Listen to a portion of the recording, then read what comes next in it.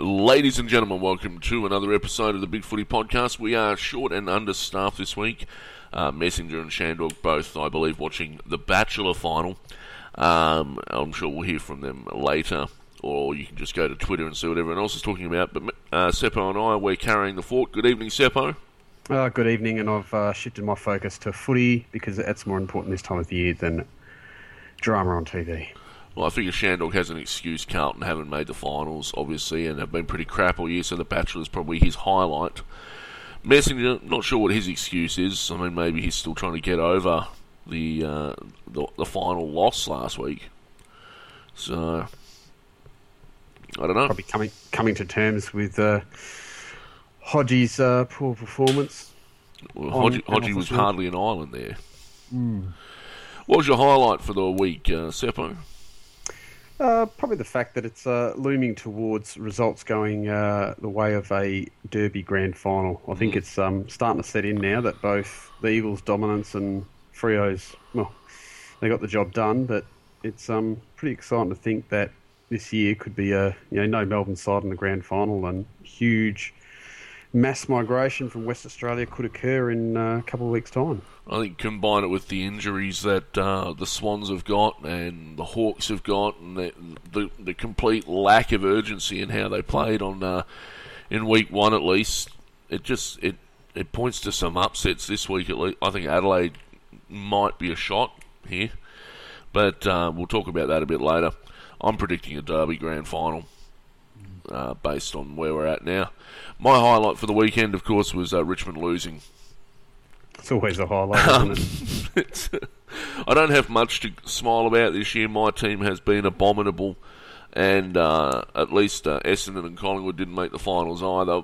But it's always nice to see Richmond get knocked out early, and so that's all I really care about. The rest of the finals can do what they like. But I know it's sinking in the boot in here for you and all Carlton fans, but it's quite interesting to see those three ex-Carlton, Josh Kennedy, Eddie Betts and Jared Waite, all have probably best on ground performances for those three respectable games. And unfortunately, Freo can't claim any Carlton forward. I don't think there's ever been a Carlton player that's ever been traded to Freo. So that's the reason why we don't have a Carlton player starring for us. But maybe it's our year to pick up someone like Yaron or someone you want to get rid of and turn into a forward and have best on grounds for us next year. But it is quite interesting how even Waite, watching that North game, he just played probably one of the best games he's played for Mr. Potential's finally hit it and had a cracking game. It's also interesting that he played more games for North Melbourne this year than he's played in any year for Carlton in recent times. So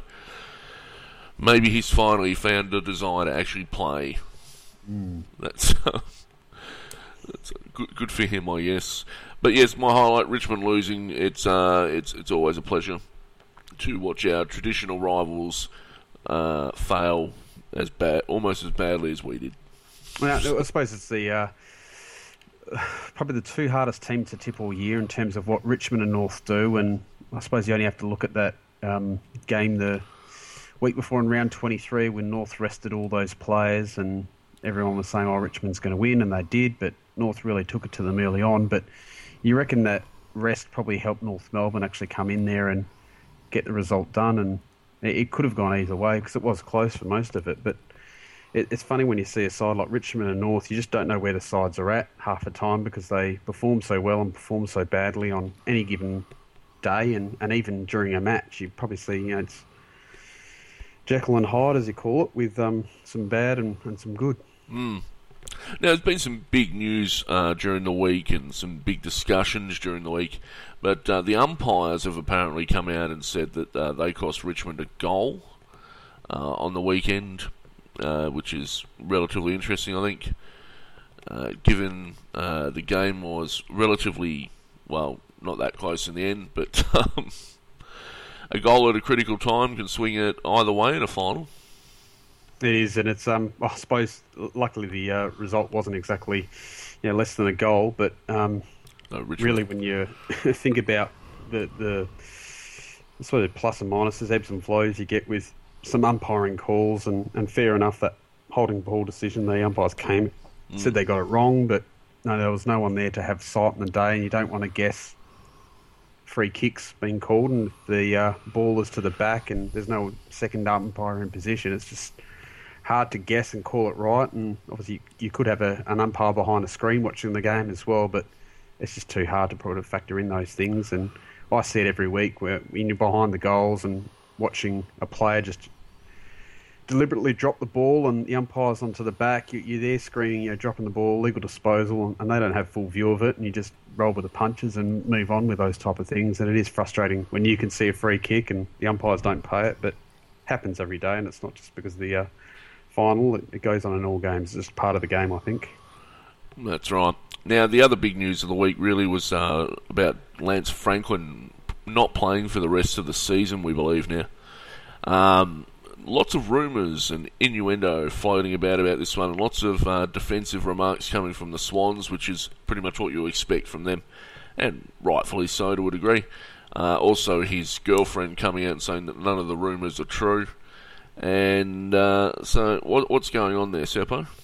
Oh, it's interesting. It's gone down to the level of Goods training in number 23 to show his support for the side, and they've come out saying it's I suppose a treatable mental illness, and there's certain people speculating on what that could be. But it's just funny how when something's not known and people want to know that, rumours run wild, and just the club, I suppose, doesn't do too much of a job to actually shut down or come out with the truth. So the longer the truth doesn't come out for, and I know there's obviously respect of privacy and everything, but you just think if it's not clear and transparent, like a lot of other issues are sort of openly discussed, you think it's something a bit more sinister, but something that they obviously don't want to get out. And there's rumours going around like third strikes and relationship issues and all these other things, but you just wonder if it is and actually like everyone is telling the truth, and it's a treatable mental illness, that there's nothing else wrong with him, and it was all related to that seizure he had on the day before the game. It is quite interesting what might transpire, and I wonder how long it will take until the start of next season. The BigFooty rumour board, of course, has him as getting a third strike. I'm not sure how much truth there is to that. I'm not even sure anyone knows if he's got a second strike. So it's a little hard to know when there's a lack of transparency in that process. For their part, the Swans have come out and denied other rumours about him having a sexual dalliance with a teammate's partner, and that players were pressuring Franklin to not play for the club. Andrew Pridham, the Swans chairman, said, I've heard that on that specific one. I'm extremely close to the other player, and it's laughable, absolutely laughable. The player doesn't even have a partner, by the way. So it would be a neat trick. For the record, Jacinta Campbell, Lance Franklin's partner, has also come out and said that her fiancé is great. There's no truth to the rumours. Move on, please. So I guess we will. It's lots of little bits of news about the place. Gillon McLachlan pushing his idea to go for a season fixture of 17 rounds and then 5 rounds which are used to determine the rank of the finalists. I don't like it. It doesn't give anyone else anything to play for in the last 5 rounds. And it's funny, if you think about, I don't know, stadium deals and travel factor, like if you had the top 5 this year, Freo and West Coast thrown into it, what it means for home and away games and how much sides have to travel. It's very hard to actually factor all those things into it and what it does. And I kind of actually like the current system where they've got that rolling, is it over 3 years they're planning this top bracket, middle bracket? Yeah, that's right. Bottom bracket. Kind of works out nicely, and providing all these double-up games of who gets what's not favoured too much, or obviously altered to suit. There's a lot of TV ratings, and the dollar drives a lot about the fixture, but in terms of tanking and the round 23 situation, I'm not sure if that's going to get fixed by this, end of, 5 games to go and having a 17-5 fixture. So I think now, after, I suppose, the success, if, Freo or North go all the way, it's going to set the trend, and something that the AFL probably has to strongly consider for next year. Of, even what sides play what or who, and where in 23, or what they do with a bye round, and what that may mean. Because I wonder if they do give a week's break between round 23 and the finals next year, if clubs still persist with a week's break, or if they want to tank the last round or something like that. I don't think there's any really easy answer to it, to that whole tanking thing. Clubs are going to, there's always picks to play for unless you change the way the draft is operating. Get a lottery system, maybe? And, yeah, you might have to institute some sort of lottery system just to keep the finals alive, just to keep the final rounds alive. But, yeah, that round 23 this year wasn't a good look. You can't have clubs, like several clubs resting players. There's no point in having the last round. It's just, it gets to be a bit of a joke there. Or maybe there should be a bye between the last round and the final series starting. And the funny thing is about the whole last round, the two interesting games, or the close games, was Essendon and Collingwood. They weren't playing for finals. One by the side that would have been benefited with a loss. I'm not sure if Essendon would have improved their position with a loss, or if they'd have to lose by a lot to finish lower for a draft pick, but they won. And then Brisbane did the same thing. They benefited from a loss, and they actually beat the Bulldogs by 8 points. So it's interesting just looking at who had what to play for. Freo had nothing to play for, and Port could have lost and actually slipped down and probably about 3 places in the draft order, but they won. So it's quite interesting when you think about tanking and everything that happens, that it doesn't always work out that way in the last round. It always throws up some interesting results. Now, over to Perth, I think it's only fitting that we have a look at some of the news coming out of Perth ahead of the finals that are going to be in Perth. And West Coast have a couple of players returning, while potentially in line for finals places, that won't be allowed to play this weekend for East Perth, even though East Perth are still in the finals in the West Australian Football League. If these were a VFL side and an AFL side, the players would be allowed to play until their team was knocked out of the finals. I'm not. We're talking about Patrick McGinnity and Scott Selwood here, Seppo. And it's been knocked back by the Waffle. Apparently, West Perth were outraged, according to the West. It's that they would even think about approaching.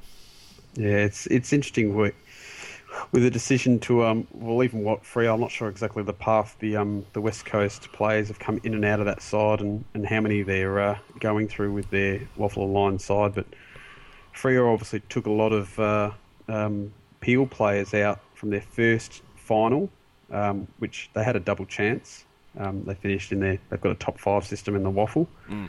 Took a lot of players out of Peel to play Port Adelaide to benefit the AFL side.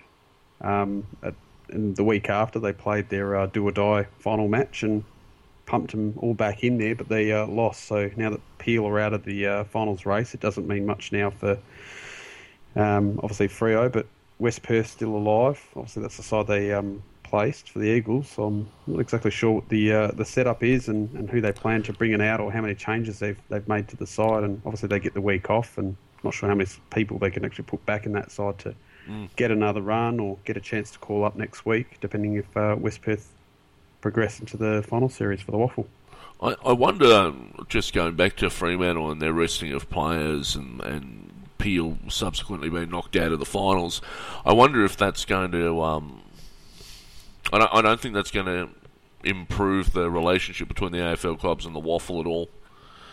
And it is something that, in West Australia at least, has to be considered when you're talking about the infrastructure set up over there with the interaction between the state clubs and their alignments in the AFL clubs. I don't think they've done themselves any favours there by taking the... Well, I get why they're aiming at the AFL Grand Final and the AFL Premiership and everything like that, but the politics in WA are a little bit more difficult than just playing AFL games, Sep. Yeah, it's quite interesting. Like with Peel, obviously quite happy to lose all their Freo-aligned players to obviously play in that week, but didn't do them any favours there. And obviously Peel going into their first final series, because they've been renowned for finishing way out of contention, and this is the first time in a long time they had a crack at finals. And it's all hindsight now, but you just wonder if Freo actually kept all their players in for that Port Adelaide game, played a stronger side, and left those guys that have been stringing games together for the Waffle, what it would have done for their finals chances. And don't know what financial benefits the actual Peel club had to actually progress through. And it's all hindsight now, but you think maybe in the future that both Freo and Eagles may eventually get their own standalone sides, like many other AFL clubs have gone that way. Well, I don't think the Waffle's going to be inclined to work with the AFL clubs on anything in terms of their alignments in the near future, based on, they're going to go back to this year and just say they're going to screw us over, which is what pretty much everyone predicted was going to happen if you were a Waffle fan. This is why they didn't want the Waffle side, the AFL sides, to have alignments and things like that, because this kind of crap was going to happen. It's I think Freo could have been just a little bit more judicious in their approach in this one.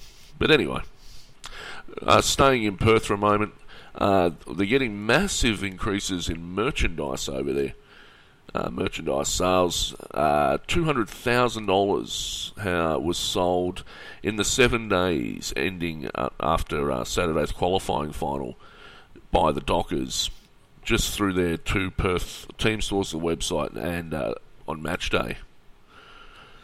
Something we've been renowned for over the last couple of years. I remember during our grand final year that they sold out of many items, and I think they hit some record for merchandise sold. I think we actually outranked Hawthorn for the very first time for total merchandise sales, or for team apparel or AFL officiated sort of products, I think. Well, the chief executive of Fremantle, Steve Rossage, he predicted that the club would replicate merchandise sales that were about $100,000 a day during the grand final week in 2013. So yeah, it's good for Freo, that's for sure.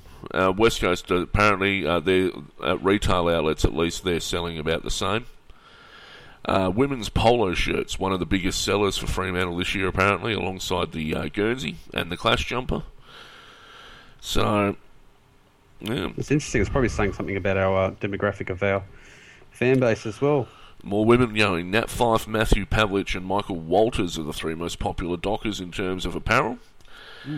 And also there's some interest in the limited edition West Coast merchandise that's come up for the club there. They had to order a second run of the set of frame photos with Josh Kennedy's Coleman medal win. So, all good stuff, all good signs over there for Fremantle, at least at the AFL level. I've contributed to my own purchase of my first sort of big bit of Freo memorabilia, and your life-size doll of Nat Fyfe. No, not that far. I've framed the old wingspan photo, like the old Michael Jordan one of Nat Fyfe, personally signed by him, and it's the fiance's let me put it up in the lounge room, and she had to take some family photos down off the wall to put it up. So it was a great birthday present this year, and I'm glad I've got it up there. And the person that at the club that said if he wins the Brownlow this year, the thing will probably double in value. So it's not something I'd ever want to sell, but it's quite interesting just to hear all these signed memorabilia and framed posters of things can just go up in value with a couple of things going our way this year. Mm-hmm. Maybe they can start selling like mop heads in the shape of Nat Fyfe's head. I reckon those would go off, put them on a purple stick or something, I don't know. Did you see the criticism he got from his sort of outfit and tie and hair setup he had at the AFL MVP, AFL Players Association Award? Well, I was just about to get to that, and congratulations are in order to Nat Fyfe, who did win this year's AFL MVP. By a massive margin too. I think someone worked out on our board, if you total up second to fifth, all their votes, it still didn't even hit what Nat Fyfe got. I think the place, I don't have the list to hand, but I think Prentice was up there in the placings, and someone else. It's a bit of a big deal for Nat Fyfe. The AFL MVP is a bit of a pointer towards the Brownlow, so it can be a pointer towards the Brownlow. But yeah, fun stuff. The guy that won the Recruit TV series last year and was subsequently recorded by Port Adelaide, he has been dropped by Port Adelaide, was delisted today, along with a number of other players. Port delisted 8 people today, so the clear out has begun. A lot of clubs have reported their delistings now. Still a lot more to come. I'll tell you what, looking at the number of people that are retiring and the number of people that are delisting, there's a lot of people putting a lot of faith in the draft this year. It seems like clubs are going hard on at least 5 or 6 and trying to clear it out. And they didn't say that this draft is going to be a deep one. So it'd be interesting to see what happens and how many delisted free agents sort of get moved around. And there's lots of people talk about players like Mason Shaw from Port Adelaide that were free or after for a while. And I can't imagine who we're going to cut would be AFL quality that would be picked up at another side. But there's probably even a couple of trade rumours running around, and even just who's going to get... what's his name? Harley Bennell from the Gold Coast. It's if anyone wants him. I'm not sure anyone will take him with the trouble. I mean, there's a lot of talented players that get dropped. Because be another Garlett. Yeah. I mean, he could be another Garlett, but he could be another Fev.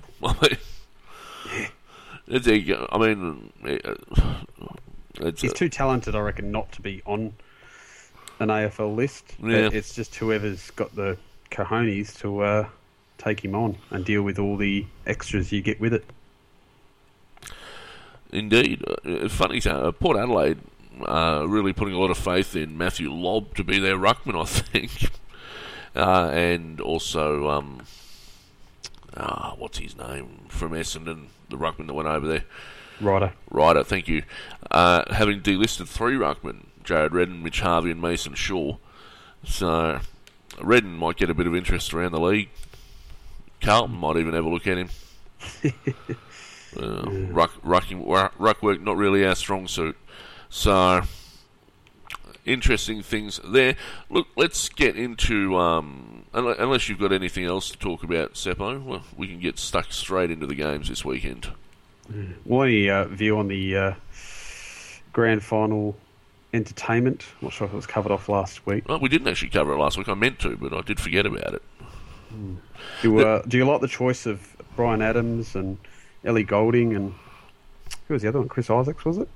Yes, Chris Isaacs. Look, I think they've gone to reach for a number of cross spectrum people. It's like they've gone to tick boxes rather than actually think what actually might suit an Australian massive event or pick someone decent. I think people saw that Kiss was touring about the same time and were hoping that Kiss would do it. And Brian Adams is a bit of a letdown for the hard rock generation. I think Adams will go okay. I don't think... look, he can't be worse than Meatloaf, and who incidentally issued an apology during the week to the AFL and the AFL supporters, apparently. First time he's done that, so it's only taken 5 years. Yep. But look, I don't think Brian Adams is that bad. Is that bad a choice? He's a non-offensive rock person. He's a one-trick pony. You bought one song that everyone knows, and one song, 2 or 3 songs. They'll be like, "What?" One song that you might know. I mean, for people like me who were around when he was releasing, we know a couple of songs. Don't you get me wrong? Yeah. Ellie Goulding, I could take or leave. I don't know who she is even. So I'm quite out of the loop when it comes to modern music. And Chris Isaacs was relevant 10 years ago. So they've gone for a bit of a mix and match. Kate Sobrano singing the national anthem this year. We've had it once or twice before, haven't we? Yes, and Mike Brady coming back for the grand final. So the old favourites, Messenger will love that. The big fan of Mike Brady that he is. Yep. But Kate Sobrano is not a bad choice. I still think the national anthem should only be sung at major events by... I can't remember her name now. But she did the Sydney Olympics in 2000. It's possibly the best rendition of the national anthem I've ever heard. But she's done the AFL Grand Final a couple of times. I can't remember her name. Julie Anthony. Oh, yeah. She's just got the perfect voice for it, and it's the same voice that, it really encourages you to sing along with the anthem if you know the words. Because there's some people that have done shocking anthems, and you sort of sit there and you're supposed to be all patriotic and listen to your national anthem being sung, and you can only just giggle or laugh at the efforts that some people... It's not an anthem that's really tailored for singing, like, for putting onto postmodern singing type, trilling about and pretending you're frickin' Aretha Franklin or something. It's not meant for that. It's meant, sing it strong, sing it loud, and that's what the anthem is designed for. And really, if you ever want to see the best rendition of the national anthem, go to YouTube and put in Julie Anthony and the 2000 Olympics opening, and that's how it should be sung. Because there is no better rendition of the national anthem I've ever heard.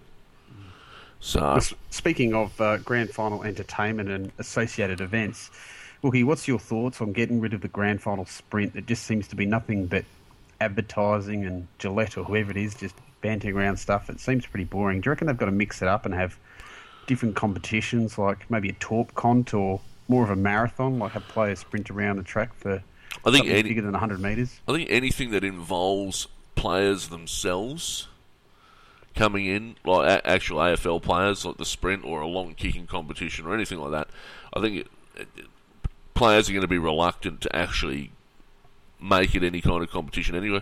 I would support it if it was like players from around the country coming in for a long kicking competition or a sprinting competition or something like that. Not as part of a, just as a competition. And it could be sponsored. I mean, there's no reason why it couldn't. Like you could have you could have knockouts and trials all across the country all year round, and then bring it together on grand final day and have like a, the Gillette long kicking competition and like find the best long kick outside the AFL without having to involve AFL players and get half-assed results. Because it is funny how they actually have the grand final sprint. I think Freo sent Zach Dawson in one year. Yeah. Just because he needed a ticket or something like that. Yeah, we put with it. A couple of years ago we put Glenn Manton in, and he was nowhere near the fastest player at the club. Yeah. So I know they don't take it seriously. I think if you're going to do that, don't involve the AFL players in it. Go out and get go out and find players outside the AFL. Have them, and get the best ones that there are, and send them in because they'll send the best.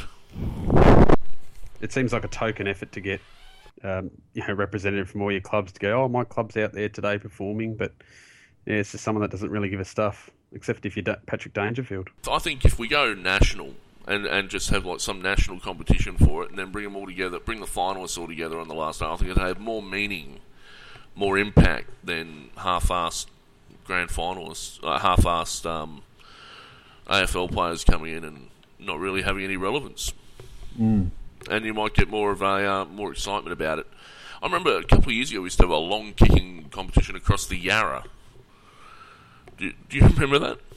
No, not in my time. That sounds something exciting, and it'd be interesting to have someone launch it into the stands, maybe. They used to try and kick footy across the Yarra at South Bank, I reckon it was. Messenger would remember stuff like that. But we're old, so...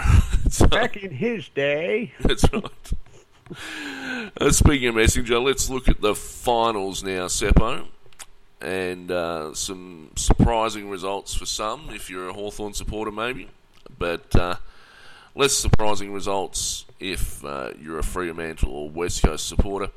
And Friday night, West Coast played Hawthorn. And... well, with predictable results for some, West Coast easily accommodating a listless Hawthorn whose veterans really didn't rise to the occasion. Sep? Yeah, it really took on. The pressure that West Coast brought was kind of scary. Just watching that game and the way they came out, and Hawthorn looked like they had 2 players or 3 players that showed up, and half of them, it's easy to write off players going, they're done, they're dusted, they're cooked. But it was just interesting to watch how Eagles shocked them into. I don't know if it's a combination of the home ground advantage, the umpires helping them out, or just how West Coast got themselves up for this game, or it. There's players that didn't seem like themselves, and I suppose Messi would be able to account for it. I don't know how much of the game he watched, but guys that would usually have big games like Roughhead, Smith, Hill, probably Birchall and Shields just had shocking games, and West Coast really performed quite well, and with Pritis coming out last minute, everyone thought that it's going to swing back in the Hawks' favour, but they didn't even miss him out there. It was interesting watching that game, how well they did with him, and I think Marston was the other one.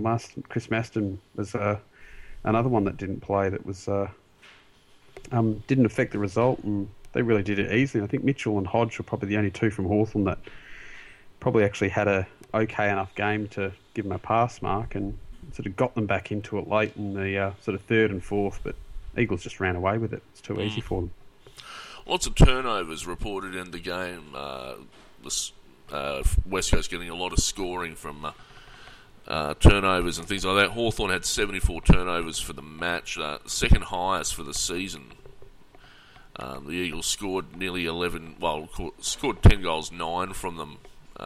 So it's interesting just how bad they were with the ball. Gunston injured as well during the game, probably won't play again, I think, not for the season anyway. So, interesting stuff for Freo. Pritis has a slight injury. I think he'll play if they make the grand final. Yep. And Jeremy McGovern with a bit of a shoulder injury. I'm not sure how severe that is. Kennedy kicked 3 goals for the Eagles, and Roughhead kicking 2, Burgoyne kicking 2 for Hawthorn. LeCras kicked 2 for West Coast. So did Cripps. So pretty much according to the script if you're in the West. Saturday afternoon, Seppo, and your folks pretty easily accommodated the Swans. Well, should have easily accommodated the Swans if your team could actually kick goals. Yeah, it was a to-and-fro game, and we obviously got the lead we needed at the start, but just seemed to hover around, and I think Sydney probably troubled us with a couple of entries, but couldn't hit the scoreboard, and it was swirling conditions in there, and we sort of didn't capitalise with a strong wind that was going to one end of the ground, and I really thought some players, they didn't even start Fife out on the ground. He started on the bench, so I don't think he was at 100%, so they obviously held him back and even put Ballantyne after that long layoff to come first game into the final. I thought he did fantastic to kick 3 goals, along with Walters, not missing, just 3 goals straight for each 2 of those. And it's funny how before the game everyone was talking about rain, it's going to even a chance of hail. We made 2 late changes with McFarlane out and Taberner out, our tall, that would have helped Pav give a bit of chop out. Brought in 2 sort of slower, bigger bodies with Mzungu and Clancy Pearce, and the rain never came and the wind was out there, and would have been nice to give Pav a bit of a chop out with Taberner out there. And I think it was kind of a downside for the Swans losing Reid early, probably hurt them because we didn't have McFarlane out there and played with one less taller defender, and they obviously would have lost their sort of stretches they could have had on us, and unfortunately for Reid to go out, and he looks like he's done for the rest of the year. They lost him early, and probably help us, and the fact that they missed a couple of crucial shots late in the game, but there was a couple of shocking umpire decisions, and I think everyone said at each each final this week was probably littered with bad decisions, but none so worse than the non-mark paid to Sandlands in the goal square with a couple minutes to go. We were probably about sitting 19, 20 points out, and it went the other way for almost a 12-point turnaround, and Sydney scored, but then mix the next 3 or 4 scoring shots, and we sort of could have won by a more comfortable margin than 9 points in the end. Seppo, how concerning is it that you guys can't seem to score large? You guys can't reach that 100-point target. I think it's been a combination this year. I know we have hit it early on, and there's been probably 3 or 4 games where we just fell shy of that 100-point mark, and everyone seems to say that's the sort of magic number that you need to be at. And you see all those the squiggle and the champion data have their own version now that say that Freo's attack's not up to standard, but we seem to have it a way to get through, and obviously it might be important come grand final day of an ability to score. And on individuals, Pav's a great goal kicker, Ballantyne when he's on is good, and Walters too, and probably even Taberner's just not exactly there yet, but we've never really had everyone firing at the same time like other clubs have had that have got them well over 100 points. So it's all the pieces are there, but I don't think they've actually gelled, or they haven't actually found the right combination and got it there yet. And it's an issue that everyone talks about, and I suppose Freo fans know it is an issue, and all outsiders looking in go, Freo played too defensive. We don't actually anymore. We've actually played more of an attacking style this year. but it hasn't exactly clicked or worked out for us, or we've probably missed it and squandered a couple of opportunities. So the midfield's there, and Sandilands has even chopped in with a couple of goals every week more recently. So we are trying different things, but it just hasn't seemed to click all at once. But still managed to get some results. But yeah, it is an issue, but I think it can be. It may just all just click into one place. But if we don't manage to progress, after getting the week off on the prelim, it will probably be down to bad kicking or bad forward setups. What about Luke McFarlane? He's got a calf injury. Is he coming? Is he going to make it back in time?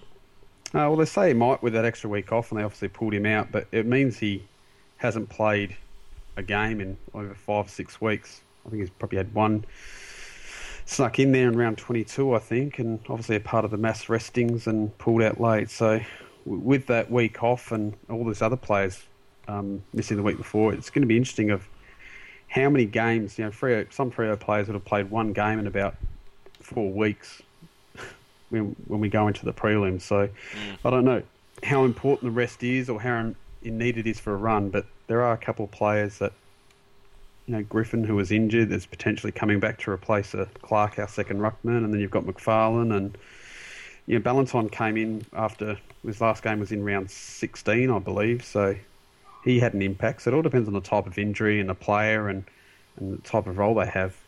But it's, McFarlane, it's going to be hard, and I think we can do it without him, but it'd be nice if we actually had him out there and maybe leading into the last game of the year. Now, Saturday night, the Bulldogs played Adelaide, and this was probably the result that surprised me. I didn't really give Adelaide...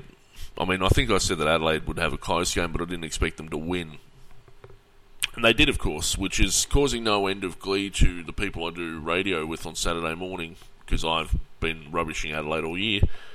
So I think they're putting together a list of recordings of me as we speak, saying that Adelaide are crap. So I'm going to reap the seeds I sow something chronic on Saturday. So if you want to laugh, tune into Tribe FM in Adelaide. And anyway, this game was a bit of a surprise for me, of course. And it was a close one, 7 points the difference in the end. But Adelaide hitting their strides.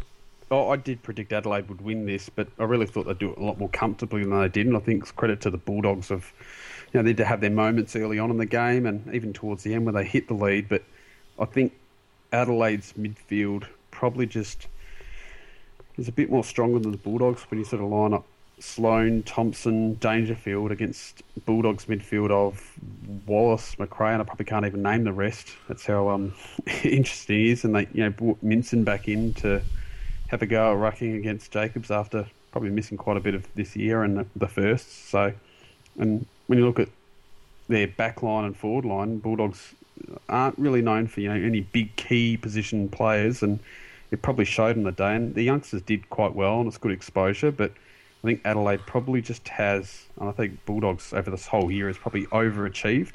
And Adelaide, you could potentially say they underachieved, but they've sort of got in there after trying circumstances they've had this year and the situation they've had to deal with, and actually done pretty well to, get this far and get that win to bounce them in. If they can continue that, and I don't know if it's the emotion that's going to drive them on into next week, or it's they certainly do have enough stars scattered around the field, and they don't necessarily have the same names in defence now, but certainly do have a list capable of doing some damage, and coming up against a battered Hawks this week is a chance. Absolutely. The last game of the first week of the finals, Richmond and North Melbourne. Massive crowd turnout for this one, by the way. 90,186 turned out for this. A massive crowd, like I said. But unfortunately, the Tigers out in round one again, third year in a row. They've done the treble, the three-peat. Interesting stats have been, interesting memes have been posted all around the internet on this. Of course, my favourite being the one that Fitzroy have won more finals than Richmond since 1981. So it's Fitzroy, of course, not having been in the competition for the last 20 years. But I didn't actually get to see any of this game. I watched a bit of it. I didn't watch the whole thing, but I think once I saw Richmond, after getting quite a decent lead, just slowly fade away, and the scoreline or Little Worm looks like a little step and demise away from their victory. It was quite interesting just to tune in and just watch it all slip away as North played a game that I suppose North played this year where they probably had one player or two players to step up, and I think Jared Waite was almost best on ground for them. And I mentioned earlier, ex-Carlton once again stepping up, but it was just amazing how they delivered the ball in, and Richmond, for probably being renowned as a very good defensive side, had 105 points kicked against them in a bit of a shootout. But it's amazing what Kangaroos have been able to do with guys like Waite and Petrie and Brown and Goldstein. Some of their bigger units are actually done all right for them this year.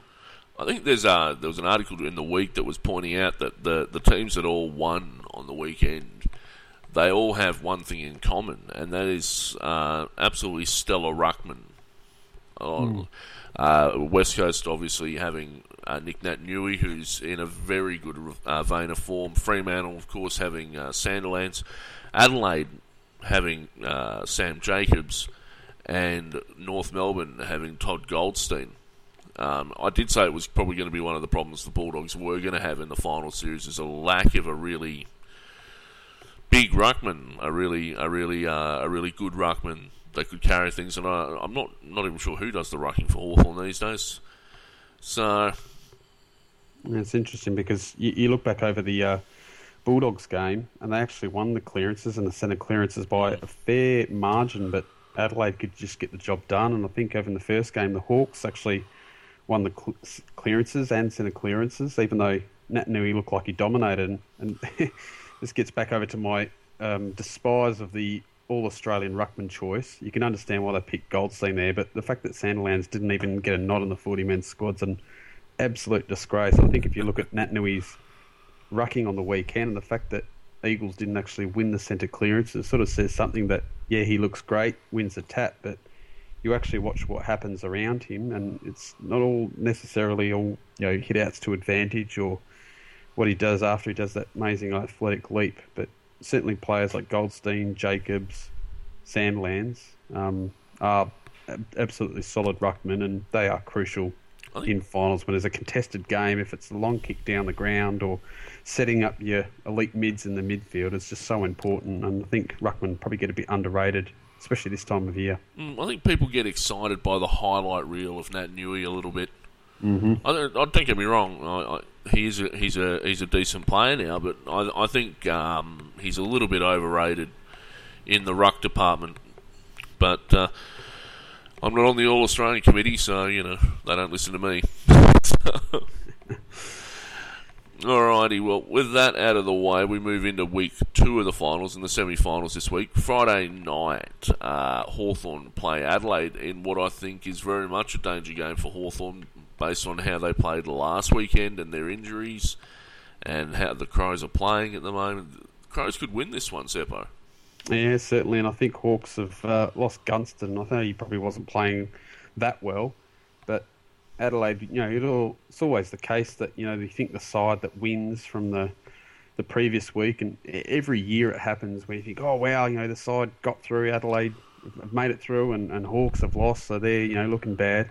It's funny how you think that every side that's come through, like Adelaide and North, are going to get a fair crack at the sides that have lost, like Hawthorn and Sydney, but you just wonder, will the Hawks bounce back? And was that a one-off performance against the Eagles? Are they going to feel more comfortable back at home now, or be fired up off the previous results? And it is a danger game, and you think it'd be a nice contest. And obviously, being selfish from a Freo point of view, we play the winner out of these two, and I'm actually heading down there on Friday night tomorrow night to watch this game, and I'm going to be enjoying these two sides just beat the living suitcases out of each other, and whoever's obviously the winner after playing previous week has to travel all the way back over to Subi. So obviously the Hawks is going to be after a big travel for them, and Adelaide also after week on week is coming up against two good opponents. It's going to be a quite tough draw for them. While I think Adelaide could win this game, I don't think either of the winners of this weekend's game are going to get over Fremantle next week. I don't see Fremantle are going to be too rested. The game being in front of a Fremantle crowd, I think it's been a good year for Adelaide, better than many predicted, myself included. But I think it might. I think they'll win this week, and I think we might see their season come to an end against Freo in Perth next week, which is no shame whatsoever this year. But Messenger might disagree. He's not here to defend. He's not his here. own He's watching. side, He's watching The Batchelor. So you're jumping on the Crows for this one. Yeah, I just think they're playing a good brand of footy at the moment. I'm not sure how well it'll hold up against Freo though, and yeah. So Adelaide this year, I think I did laugh at the decision for Tex Walker to be made captain, but I think he got rid of that mullet and probably quietened down, as hasn't been so, I don't know, public or just making a bit of a knob of himself. He's actually done a pretty decent job at captaincy this year, and that kick of his in that last, I don't know if you've seen the highlights, but the kick of his to not have a ping at goal and just set it up to sort of snapped it back was amazing. It's something I've probably never seen from him, and he's not young anymore, but he's certainly matured and looking like a different player now these days, especially after doing his knee a couple of years ago. He's really come on leaps and bounds. Saturday night, a danger game for Sydney. I think North Melbourne travelling up to what is going to be a rather unattended game at ANZ Stadium. Last reports have ticket sales at about 27,000 as of yesterday. So hopefully they pick up a little bit more. It'll still beat the 19,000 that went to a final there a couple of years ago. But people still don't like ANZ Stadium. It's just not. It's a shocking. This could be probably one of the last games played there, because I don't think the contract's in place next year, is it? The contract finishes end of this year. The AFL probably won't renew it for finals. There's no people. The people have really spoken. They don't like it. They don't go to these games. They went to the first couple. There's a couple of 60,000, 70,000 games in there, but the last couple have all been low 20s or less. Well, I went up there for the semi-final against Sydney last year when Freo went up there, and the first final actually, and it was horrible. It's don't like Sydney itself, but to have to go all the way out there, and it's so isolated, and it's not a good stadium. You just have to look at the whole Bolt saga they had from earlier this year. It's not a good look, and it's probably an eyesore. I don't know what they'll do with that whole stadium, but certainly it's going to be an ugly look if you get a low crowd there for probably a game that people are going to be looking at, because there's only 2 games on the weekend. It's prime time Saturday, but So North for the Swans, Sam Reid will be missing with a hamstring injury. Nick Smith coming in for him. Honestly, I can see North winning this. Seppo? Well, they must be confident. No changes. And the way they finished off Richmond, you'd think with a similar side in and performing like they did, they can probably stretch Sydney. I don't know how underdone a player like Smith coming in will be, and how strong they rate their chances, but certainly they are capable, North, and you'll either get the really good North or the absolutely terrible North that everyone knows, and I think you can't sort of write off Sydney, because them on their home deck know it well. It will be interesting to see if Kangaroos came out with that same type of a game plan and pressure, and as guys like Boomer Harvey, that looks, the old Benjamin Button gets better with every game. I'm amazed at how he's still going around and actually getting better as years go on. So 2 very interesting games for the weekend, and 2 possible upsets on the cards. They could go either way. Are you tipping Kangaroos for this one? Well, it's in Sydney, and you've got to have some faith in the Swans to win this, I think. I'm going to go the Swans on this. I'm going the Swans on just an experience. They've been too good for too long, and I think you just get a bit deceived by a loss from the previous week. And I know it would have taken something out of them playing against us, and they've still got some fantastic players out there, and guys like Tippett and Kennedy, and some of the players are just really good for them. And I think they'll just might be too much for Kangaroos after probably putting too much into last week to get over the line against Richmond. It's not impossible for North to win. I think North are every chance to win this, but at the end of the day, I think experience is going to count here. The fact it's in Sydney, in a ground that the Swans do, despite not liking it, they do win at. So it is, all things considered, I think it'll favour the Swans, which means the week after we'll have, where are we? Fremantle playing Adelaide both games will be on the Saturday, I'd imagine. No, would get the Friday night advantage. Friday night finishing top. They wouldn't. And Eagles would get the Saturday. I believe it's an afternoon game. They've said that will potentially happen. I don't know if it'd be a day game. I think it might depend who they play, because the Swans have to go home for the Swans to get back before curfew. There might be an issue, and Adelaide have to be back before curfew as well, so that might be interesting. But Freo will play Adelaide, and the Swans will play West Coast. Both games, of course, being in Perth. They won't do a doubleheader on the same day. The AFL doesn't believe in that. So Friday and Saturday it'll be, and then I believe we're faced with with a derby played in Melbourne on Grand Final Day.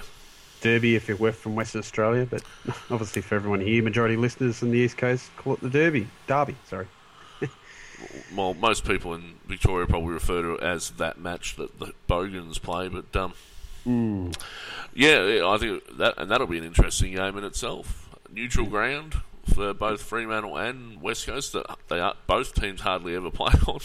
Well, it is funny that if they do both make it to the grand final, I think the cumulative games for both those sides at the MCG this year is, I think you can count it on one hand. I think there's 5 games. Yeah. Freo played 2 there, and I think West Coast might have had 3. So, So interesting stuff. Thanks for your thoughts there, Seppo. Just before we go, what are you looking forward to the most this weekend?